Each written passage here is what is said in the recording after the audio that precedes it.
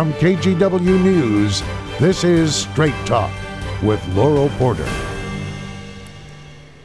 Hello and welcome to Straight Talk. I'm Laurel Porter. There's one county in the Portland metro area that's thriving above all others and has become the economic engine for the entire region. And that one county isn't even in Oregon. We're talking about Clark County, home to the city of Vancouver, the fourth largest city in Washington. A new report from the Portland Business Alliance and Echo Northwest, and we talked about this here on Straight Talk a few weeks ago, shows Clark County was the only county that saw significant in-migration, or people moving into the county. 14 people every day, and a lot of them are coming from Multnomah County. Multnomah County lost $117 million in income to Clark County between 2019 and 2020. Vancouver has a cool new downtown waterfront that's attracting people and businesses, and a long-range comprehensive plan to create a more livable and sustainable city. What's the city's secret? How can it keep the momentum going and avoid the big city problems that come with growth? Our guest tonight is the mayor of Vancouver, Anne McEnerny-Ogle. Before we meet her, here's a little about her. She was elected mayor in 2018 and re-elected last year. McEnerny-Ogle is the first woman to serve as mayor of Vancouver. Before being elected mayor, she served on Vancouver's Planning Commission, then as a city councilwoman and as mayor pro tem. McEnerny-Ogle was a math teacher for 30 years and taught in Lake Oswego, joining the 70,000 people who commute over the I-5 bridge every day. While she's lived in Vancouver for many years, she's actually originally from Oregon and attended Southern Oregon State College in Ashland. I'm pleased to welcome my guest, Vancouver Mayor Anne McEnerny-Ogle. Thank you for joining us here on Straight Talk. Your first time here. It's great to have you here. Thank you so very much. This is fun. Time. I know. It's okay. Well, let's talk about the report from the Portland Business Alliance and Echo Northwest showing that Vancouver and Clark County were outshining everyone else in the region. What was your reaction to that? I imagine you weren't too surprised. No, we've known for a long time that a number of people are coming to Vancouver. We've been growing at between 4,000 and 5,000 a year for a long time. And when they turn in their license and we see where they're coming from, they kind of keep that data. But it's interesting, it's not just from Multnomah, it's from Washington County, Clackamas, and California, and folks that are moving in, I think they want water and greenery. They're trying to get away from the drought. They are tired of the dryness. They want to come to the Pacific Northwest. They take a look at our region and make some decision. So we knew that a number of people were coming to the north bank of the Columbia River because of the income tax. So as no income tax in Washington. No income tax in Washington. So there's many people we believe are taking their pensions, retirements, and coming over to our side, but they want to stay in the region, and that's important for them. Close proximity to PDX, to the mountains, to the river, to the ocean, and family members. So it doesn't surprise us. And while we say that Washington has no income tax, in Multnomah County it has the highest tax in the country except for New York City, so a big incentive for people to go north of the river. But some people may say this is an opportunity with this report for you to talk trash about your neighbors to the south. But I understand you see the relationship more as a partnership. Absolutely, because as you pointed out, 70,000 people cross that bridge. We need Portland and the entire region to stay healthy, economically healthy. We come across, our folks come across for all of the jobs, whether it's out in Beaverton or Hillsborough or Portland or Lake Oswego, Gresham, and the entire region needs to remind themselves that we all move around depending on where we are in our life. If we're moving closer to family members, or we have young family members who want to get a little far away from mom and dad and find that apartment, but stay in the region, we know how wonderful that is, and we have a lot to share. We share. When there's a fire in Oregon, we breathe it. We share water because we have all the underground aquifer recharges, so we share drinking water and everything else. We share resources, problems, and everything else. So no, we're not talking trash about Portland. So we truly are all in this together. We are. You gave your State of the City address earlier this week on Monday. It was your first in-person State of the City in 2 years. It must have been 4 years. 4 years. It was 4 years. Wow. Yes. Well, it must have been so exciting. What were the major themes of your speech? Well, we wanted to try something different, Laurel, and usually I would give the speech, clap, go grab some food, chit-chat, and then leave. We decided this time to make this speech shorter. People can look at the document online and everything else, give some of those top accomplishments, then stop, go out, grab some food out of the lobby at the community center, and come back to the round tables. So we had 15, 16 tables, and we invited everyone to come back to talk about the future of Vancouver. So we spent the majority of all that time, an hour and 37 minutes more, talking about what are your dreams for Vancouver? What do you see the future of Vancouver to be? And so after some of the accomplishments, we put everyone to work. So you had a community forum. We did. A lot of people, it sounded like they really enjoyed from an article I read in the Columbian. I was so surprised they came back. They didn't grab the food and leave. They came back, they sat down, and they really dug into some of those details of homelessness and housing and crime and roads and parks and everything that we need as we plan for the 20-year expansion of Vancouver. We're going to talk a little bit about some of those issues and about the future, but first, let's, rest on your laurels, so to speak. What about some of the accomplishments? I know you showed a video. Tell us about some of the big accomplishments in the last couple of years. You can imagine, as you pointed out and on your screen, the waterfront. People think the waterfront just popped right up. It took 17 years for all of that work to happen. And yes, the buildings are going up quickly. But we have the heights. The highest part of Vancouver was an old mall, Tower Mall, and it came for sale, and we decided we didn't want someone to buy it and put it in for storage units. So we purchased it, worked with all 8 neighborhoods to figure out what does this new neighborhood look like. If you go to the far east side, all of those old quarries that are along 192nd are filling in. New neighborhoods, new hubs. We have old Hewlett-Packard site, which will be a light industrial, a middle school, office space, and different homes. And then up north, Hewlett-Packard is building a new research and development campus in a very deep quarry up off of what we call Southeast First. But then, we're so excited. Our voters passed a fire safety levy, and so we'll be building new fire stations and hiring new firefighters. But they also passed the Affordable Housing Fund. So you can imagine asking them, would you like to raise your taxes? Here's the purpose. And they said yes, $10 million a year for 10 years. So as we look at homelessness, building our safe stays, our safe parks, building fire stations, all of those are part of this community achievement.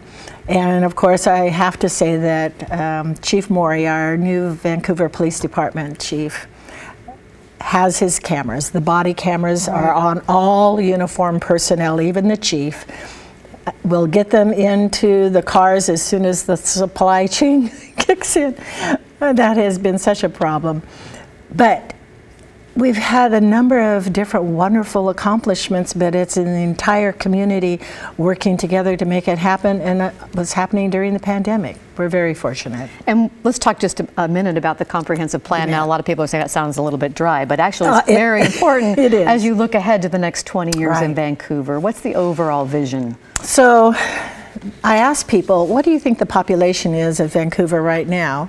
And I'll get, 50,000, 75,000. We're at 200,000 people.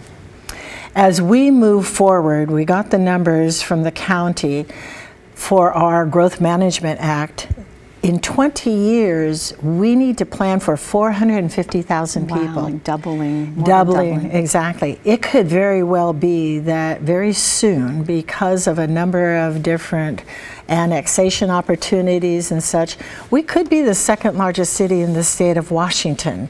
We have room to grow a little bit into our urban growth area, and definitely growing up, because we have 10,000 apartments mostly in the construction pipeline right now, from pre-planning, conferences with neighborhood associations, all the way to construction. But individuals will be seeing a different Vancouver. And that Growth Management Act, that 20-year, when you're doubling a population, you're looking at more fire stations, officers on the road, police stations. What do the roads look like? What does transit look like? We have bus rapid transit, and we were the first in the region. We have the Vine on 4th Plain. We'll have the Vine on Mill Plain, a Vine going north and south up to Washington State University campus. But how do you plan transit for 450, nearly 500,000 people? Big That's challenge. what we're doing. You mentioned annexation. Right. Any plans to annex any of the nearby communities? Well, no. My sister cities would chew on me big time. We have a monthly dinner. I don't want to hear from them. No, Steve, we're not going after you. But as you know, we have, just as Oregon has, we have urban growth areas. And within that, we need to plan when that UGA comes into the city limits. So we'll look at every option and opportunity and explore all of those pieces with all of our partners, but nothing on the books right now. That old blueprint expired some time ago, and we need to bring it back to the surface and have those discussions. Well, with all the excitement and buzz around Vancouver, there are also some serious challenges. Absolutely. And you've touched on some of them, crime and homelessness. Right. So I want to start with crime and a tragic event really that's been front and center the last week and a half. There was a vigil this past Sunday at Esther Short Park for 27-year-old Michelle Melendez and her 7-year-old daughter. You see the picture here of Layla Stewart of Vancouver. They were found dead in a rural part of Washougal. As of now, this is Thursday afternoon, Michelle's boyfriend from Vancouver, still just a person of interest. No one's been charged with their murders. But you were at the vigil with hundreds of others on Sunday. It must have been very emotional. It was. And that heartfelt sadness when you lose a child.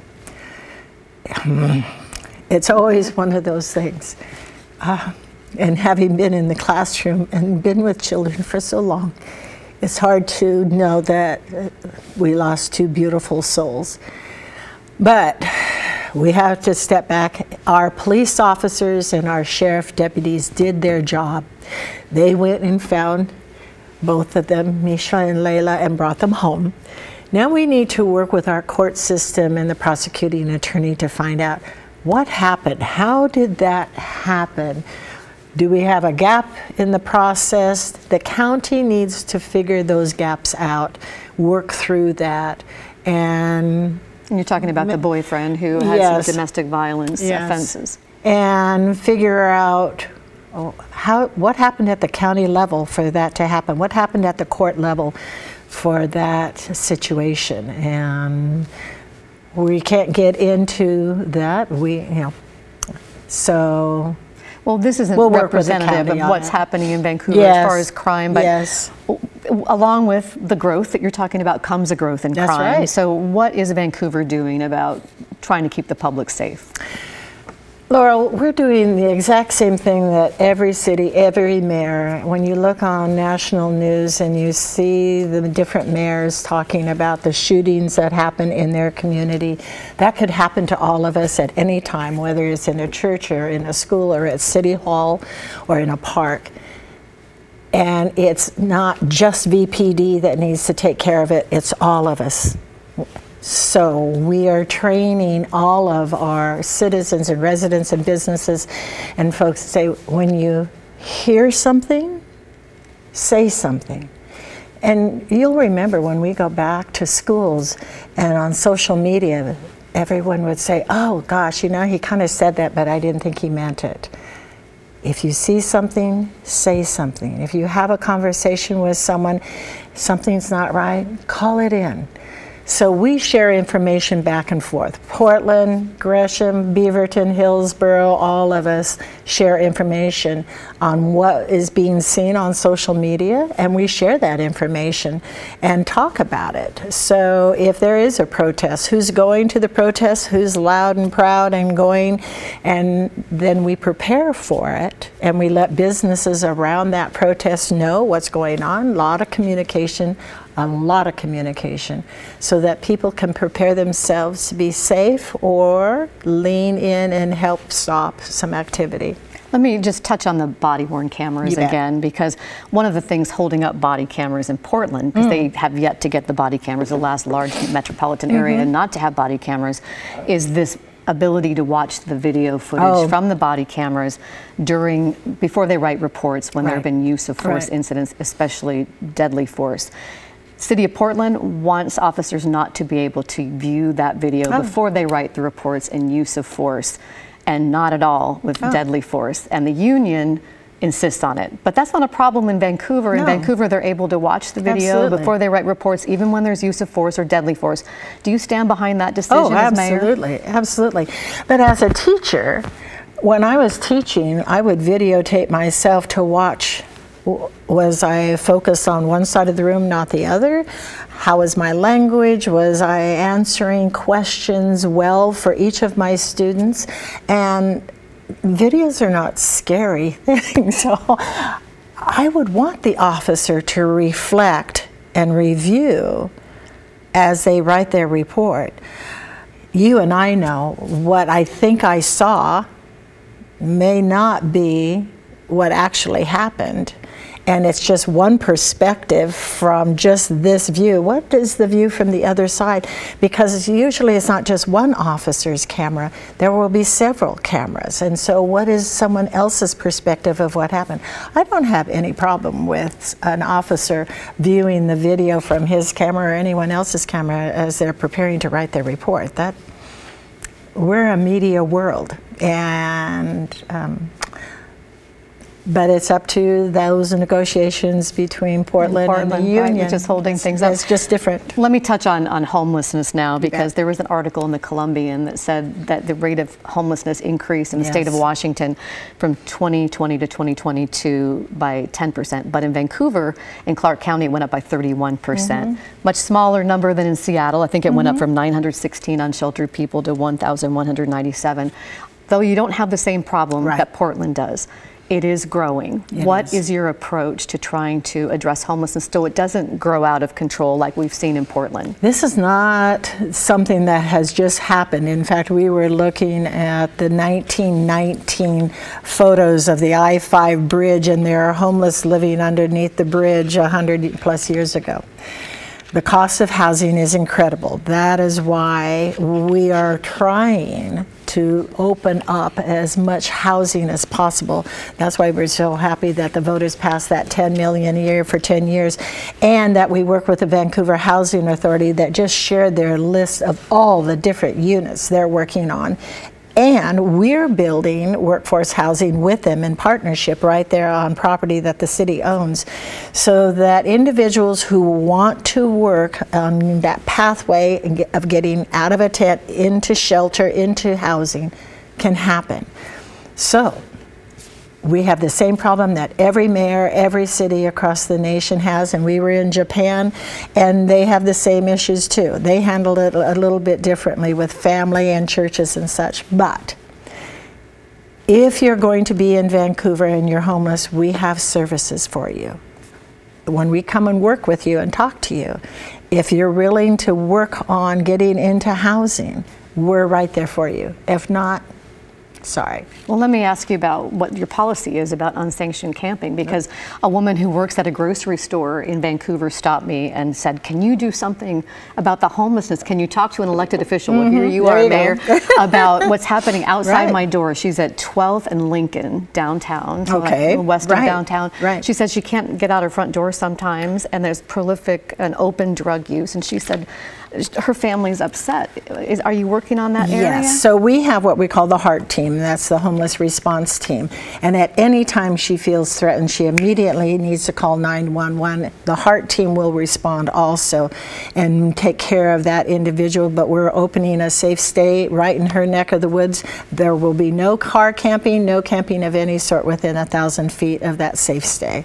So, well, I will tell her that. Give her my number. Okay, I will. I will do that. Thank you, Mayor. You bet. Well, a big topic for folks in Vancouver and Portland alike is the I-5 bridge and the plan to replace it. We'll get a status report, what the mayor thinks about the plans, plus reports that there's a possibility a new bridge could still have a drawbridge.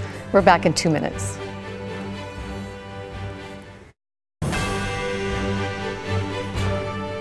Welcome back to Straight Talk. I'm Laurel Porter. We're talking with the Mayor of Vancouver, Anne McEnerny-Ogle. Once again, Mayor, welcome to Straight Talk. Thank you, Laurel. We talked at the top of the show about how much you commuted across the I-5 bridge when you were a teacher in Lake Oswego, but living in Vancouver. Now there's a project to replace the bridge. Yes, you're very involved with. How critical is this project in your opinion? Absolutely. $36 billion of commodities go across that bridge a year, 121 million every single day. We know that is, again, the regional spine of a huge transportation network. We absolutely need that. And I try to remind people, think of pretzel sticks in chocolate pudding, because that's what the bridge is. It's timbers stuck in mud. It's not steel and concrete in bedrock. So when it bounces, and if you haven't been on the bridge walking, it bounces. And when that earthquake happens, we will be in a deep world of hurt. So we can do it. We can get this done. Shovel in the dirt 2025, cut that ribbon 2030. What about the reports that a new bridge would still have a drawbridge that stalls everybody? No. Not going to happen? We're not going to have that. No. I'm confident that the IBR team will look at the mitigation costs for the three companies upstream and the cost for the drawbridge, whatever type they're looking at. It doesn't make sense. We have a window. It can't be too high for the airplanes, has to be high enough for the ships. But even those three companies up north or upstream from the bridge don't use that lift as people would think. Once in 10 years, that isn't justification to have the entire world of Vancouver stop for those opportunities, and the cost would be incredible. So we're trying to keep it down as much as possible, and even below that $6 billion. We can do it. We'll figure it out. Well, you support light rail, which was a sticking point in the last time that we had the replacement bridge project, the Columbia River crossing, that was scrapped in 2014. A lot of people in Clark County and Vancouver don't want or didn't want light rail, including then Congresswoman Jamie Herrera Butler, because they worried, one of the reasons, they worried about problems more easily being transported from Portland to Vancouver. Why do you want light rail? Well, the Vancouver City Council made that decision when they accepted the locally preferred alternative to bring light rail across the bridge and stop it in Vancouver, downtown Vancouver. Well, will be our new hub. So we have 3 bus rapid transits that will be done, a 4th one already planned before they even put a shovel in the dirt for this. All of our express buses will stop right here. We'll have our local buses and everything else. But what we actually found is when we left the old CRC, 35,000 people moved in to our area and asked us, how can we improve the transit? And so bringing light rail over and stopping it in downtown Vancouver is one of those ways. Okay, we only have a little bit of time left, but I want to know some of your favorite places in Vancouver. When you have guests come, where do you like to take them? Well, Terry and I will walk them, but we'll probably start at the top and just walk from home. Bonnie at Blue Door with her bacon Benny, but then we can go to Doolin's for their Reuben. We can go to Amaro's for risotto. We can go over to Leah's for their full Monty. Gosh, you go to Elements for scallops, Joe Brown's for a 7 o'clock breakfast. To do now. It depends on the day and the time and how hungry you are. Just about 30 seconds for a final thought, Mayor. Vancouver is just one of 38 cities in this region. And we hope that we continue all the partnership of working together for our region, for our transportation. We share individuals. We're players and partners with this entire city and both states. So thank you so very much for the opportunity to kind of share a little bit of our work. When people have a chance, come on over to the waterfront. Well, thank you, Mayor Anne McEnerny-Ogle, for joining us. Thank you for your service to our community. Join me next week. My guest is the chairman of Nike's Jordan brand and former Trailblazers president Larry Miller. Miller shocked many last year when he revealed in his book, Jump, he'd gunned down a teenager when he was 16 years old and served time in prison. We sit down with Miller and hear why and how he kept that secret all these years, his advice for young people, and the changes he'd like to see made to the criminal justice system. We'll see you next week for Straight Talk.